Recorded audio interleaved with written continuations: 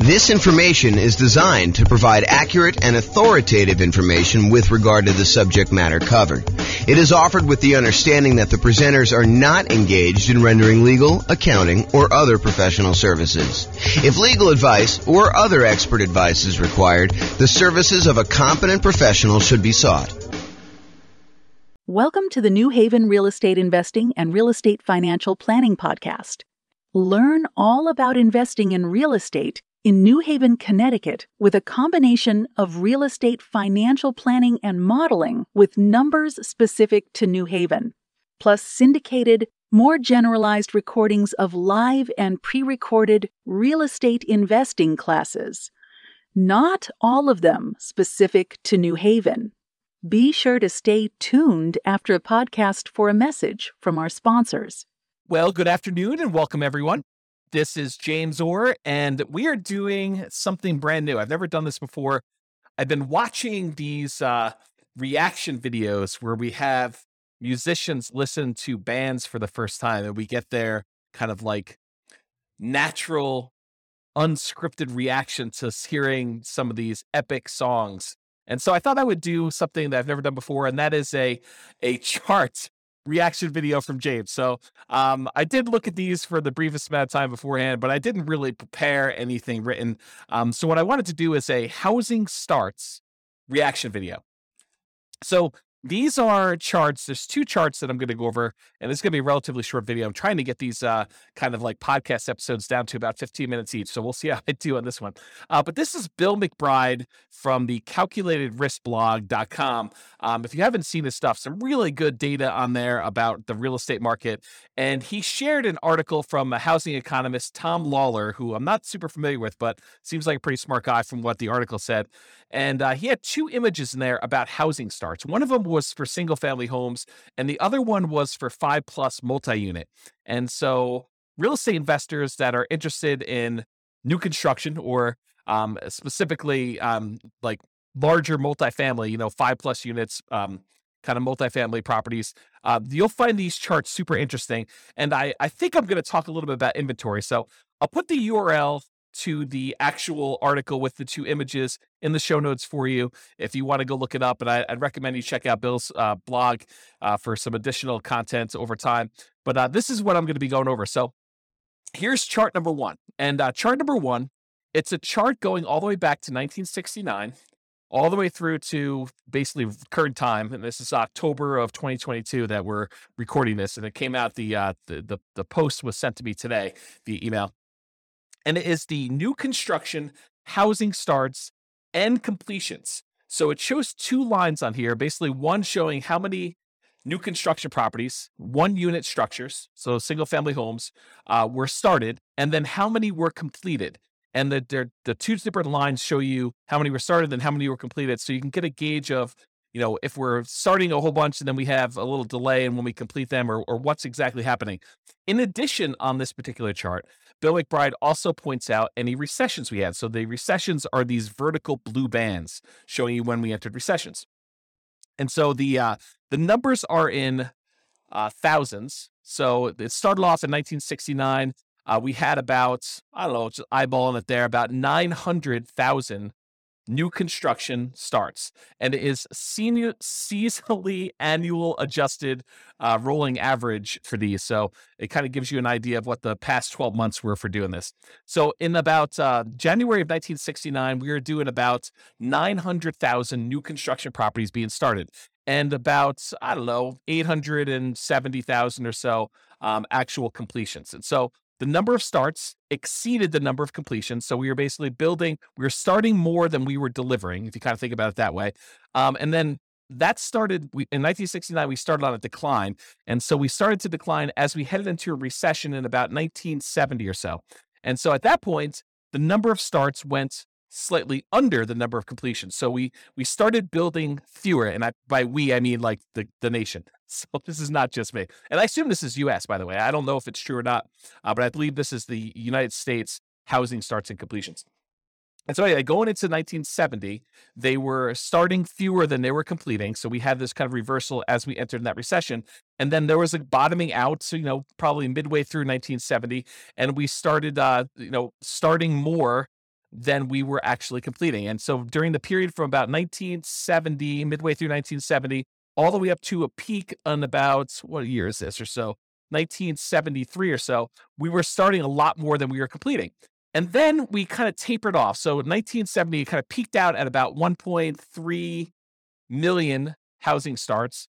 And we were completing about 1.2 million. So we were kind of delayed a little bit getting these started. And then we started starting fewer until we kind of let the kind of market catch up and our completions kind of lag behind as we entered into the recession. So one of the interesting things to kind of point out about this chart so far is it looks like the new construction start tapering off before we enter a recession. So this is sort of a early warning sign that we're heading into some trouble. I mean, just from the data so far. And it's only like, one little crest to kind of give you an idea of that. But I have a feeling this trend is going to kind of go there. And it's not going to be universally true, but I think that you will see that it is sometimes mostly true. So anyway, we had this kind of peak of starts and then it lagged behind as we went through this recession, starting in about 1974, running through all the way through 74 into 75, where we are starting fewer than we are completing. And then we bottomed out again around, I don't know, whatever this is, 820,000 or so starts, about 800,000 completions. I'm sorry, 820,000 completions, about 800,000 starts.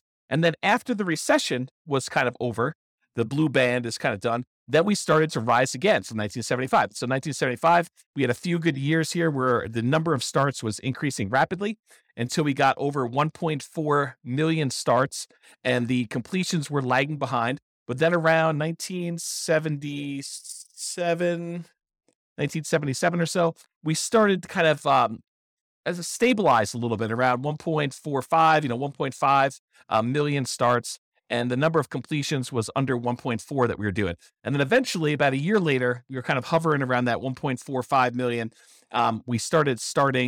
We began starting less houses, and that was leading into another recession. In fact, there were two recessions. There was a 1980s one, and then there looked like a 1980 and a half, 1980 mid-year, so that we started another recession, second one. And so during those times, we had a slowing in the number of starts and a slowing in the number of completions that we got through. And we also dipped again as we entered that second one. So we kind of significantly reduced the number of starts we had back down to low 800,000. But then we jumped back up a little bit right before the recession to about, almost 900,000. But then we dove back down significantly as we entered in the second recession, about 1981 and a half, all the way down to 600,000 starts. So 600,000 starts was pretty low for the time, for looking back historically. We don't get lower than that again until we get to 2008. So anyway, then after this recession in 1983, the number of starts increased and the number of completions kind of lagged behind, but we were always around this, a million or so once we got to kind of speed there with the number of starts. It kind of peaked out at 1.2. And then we had another recession in the 1990 mid-year or so, and we did kind of start coming down. This was a slower decline than we'd seen in the previous two. So we kind of started not building as much in 1987, and it slowly declined all the way through the end of that recession after 1991. And then from 1991, we were doing about 800,000 starts at about that point. And then from about 800,000 starts all the way up, it kind of grew. There was a little bit of a pullback in 1994, a little bit of a pullback again in 1996, a little bit of pullback in 2000, but we were always above this 1 million starts mark going to there. And we eventually peaked out in about 2006 or so, where we had about 1.7 million housing starts. Now, remember, this is 2007, right before we had this big real estate market crash. And some would argue that, there were signs of stuff going on there, but the builders were aware. I mean, they knew what was going on. They started doing less starts with their housing. And we saw a significant, precipitous drop from the about 1.7 million housing starts through the recession in 2008, 2009, where it bottomed out at about low 400,000. So we went from producing about 1.7 million to about 400,000 new construction starts. Now, at this point, I want to pause. And I want to tell you that if you just eyeball it, I haven't done any math on this, but if you just eyeball it, it looks like the average. There are definitely times significantly above, there are definitely times significantly below, but the average number of housing starts is about 1 million. Sometimes it's as low as, the 400,000 that we just kind of talked about, 600,000 back in 1982. But it's been as high as, 1.45. It's been as high, and that was in 1978, or as high as 1.7 million back in 2006. But overall, we've kind of hovered around this 1 million housing kind of points. And remember, this is going all the way back to 1970. Was the population of the United States lower or higher than it is now? It was lower. And so one might expect, a reasonable assumption might be that with an increasing population, we might need to build more housing, kind of replace the old stock that's being demolished or kind of getting removed from the circulation there, and also an increasing population there. So for a period of time, going from whatever this is, 2010, all the way through to about 2021. So about 11 years or so, we were significantly below that 1 million per year mark. So we were producing, new construction was starting less than 1 million houses. So we had a net shortage of properties that we were starting at that point. So if you think about this, we were building fewer than we needed for the last decade or so. And in the last year or two, if we look at, this is 2022 right now, and we kind of just dropped off. But if you look at the last couple, we were producing, I don't know, maybe close to 1.2 million, probably 1.15 million properties. And then we kind of started tapering off. We had a little decline here. I think this must have been kind of COVID happening here. And then we kind of bumped back up, maybe some supply chain issues and things of that nature. But we've noticed the last, whatever time period this is, maybe half year or so, we've seen a drop off in the number of houses being started. And we were going from about 1.15 million to the last data point on here, which looks like toward the end of the year. So probably right about now, it's probably about 1.1 million. And the number of completions is lagging behind. So the point I'm trying to make here with this, my kind of first reaction to this is, historically, for the last 10 years or so, and if you go back, this kind of precipitous drop from 2006 all the way through 2009 or so, we were starting to drastically reduce the number of new construction properties that we were building. And then for about 10 years, we were under the average of what we've been needing to build in order to have the number of housing starts. And so right now, we're kind of like recovering. And this is a sign that maybe with this peaking out, that we will likely see a recession. And I don't think that's a too hard of a prediction to make with as rapidly and aggressively as the Fed has been increasing interest rates in order to get inflation under control, that we might be heading into a recession. I think that's partly what they said, is that this might hurt a little bit, but we're going to try to get inflation under control. So, but you could see this reflected in housing starts is kind of the point I'm trying to make. Now, there are definitely some false kind of like tops when you look at this, little apex here for 1994, where it looks like there was kind of a turnaround, but we didn't head into a recession. Another one, 1996 or so, where we didn't quite enter a recession. Another one here in 1999, where, it took a little while, but we entered a recession. And back here, there was kind of another little dip. But overall, I would say there tends to be a pattern that when new construction starts to crest, where we're not doing as many starts anymore, and we start producing less new houses than we did before, that is a early warning sign that we are heading into recession. I don't know if this is universally true. I'm just interpreting the map. This is my reaction to it. Okay, so that is all the single family homes, one unit structures rolling 12 months. Now let's take a look at the next one. This one is similar chart, except this is showing housing starts and completions for 5+ units. So an interesting thing about 5+ units, just kind of a backstory here. If you want to buy a single family home, duplex, triplex, or fourplex, you can use a lot of the traditional residential mortgage financing. You can get a FHA loan to buy a single family home, duplex, triplex, or fourplex. You can do VA home to buy a single family home, duplex, triplex, or fourplex, as long as you own or occupy it. This is very this conventional financing for being able to get up to 4 units. But as soon as you get 5 units or greater, it transitions to a commercial loan. And most of the commercial loans, there's exceptions to this, but most of the commercial loans that are available tend to be some type of adjustable rate mortgage, and they tend to be for less than 30-year fixed terms. So you may have a 30-year amortization schedule, but the loan might be a 10-year loan that you either need to, it has a balloon on it, which you need to pay up the whole thing or refinance it after 10 years, or there might be a 5-year period, and then another 5-year period, then another 5-year period, and then you need to balloon or pay it off or something like that. So it's very different financing for these. These tend to be the investment properties that a lot of investors want to scale up into. You don't have to scale up into. You could start here, but a lot of investors think about that where they thought, we're going to start with 4 greenhouses and then I'm going to roll up into a red hotel sort of idea of these larger multifamily properties. Okay, so let's look back. Same data points. Housing starts.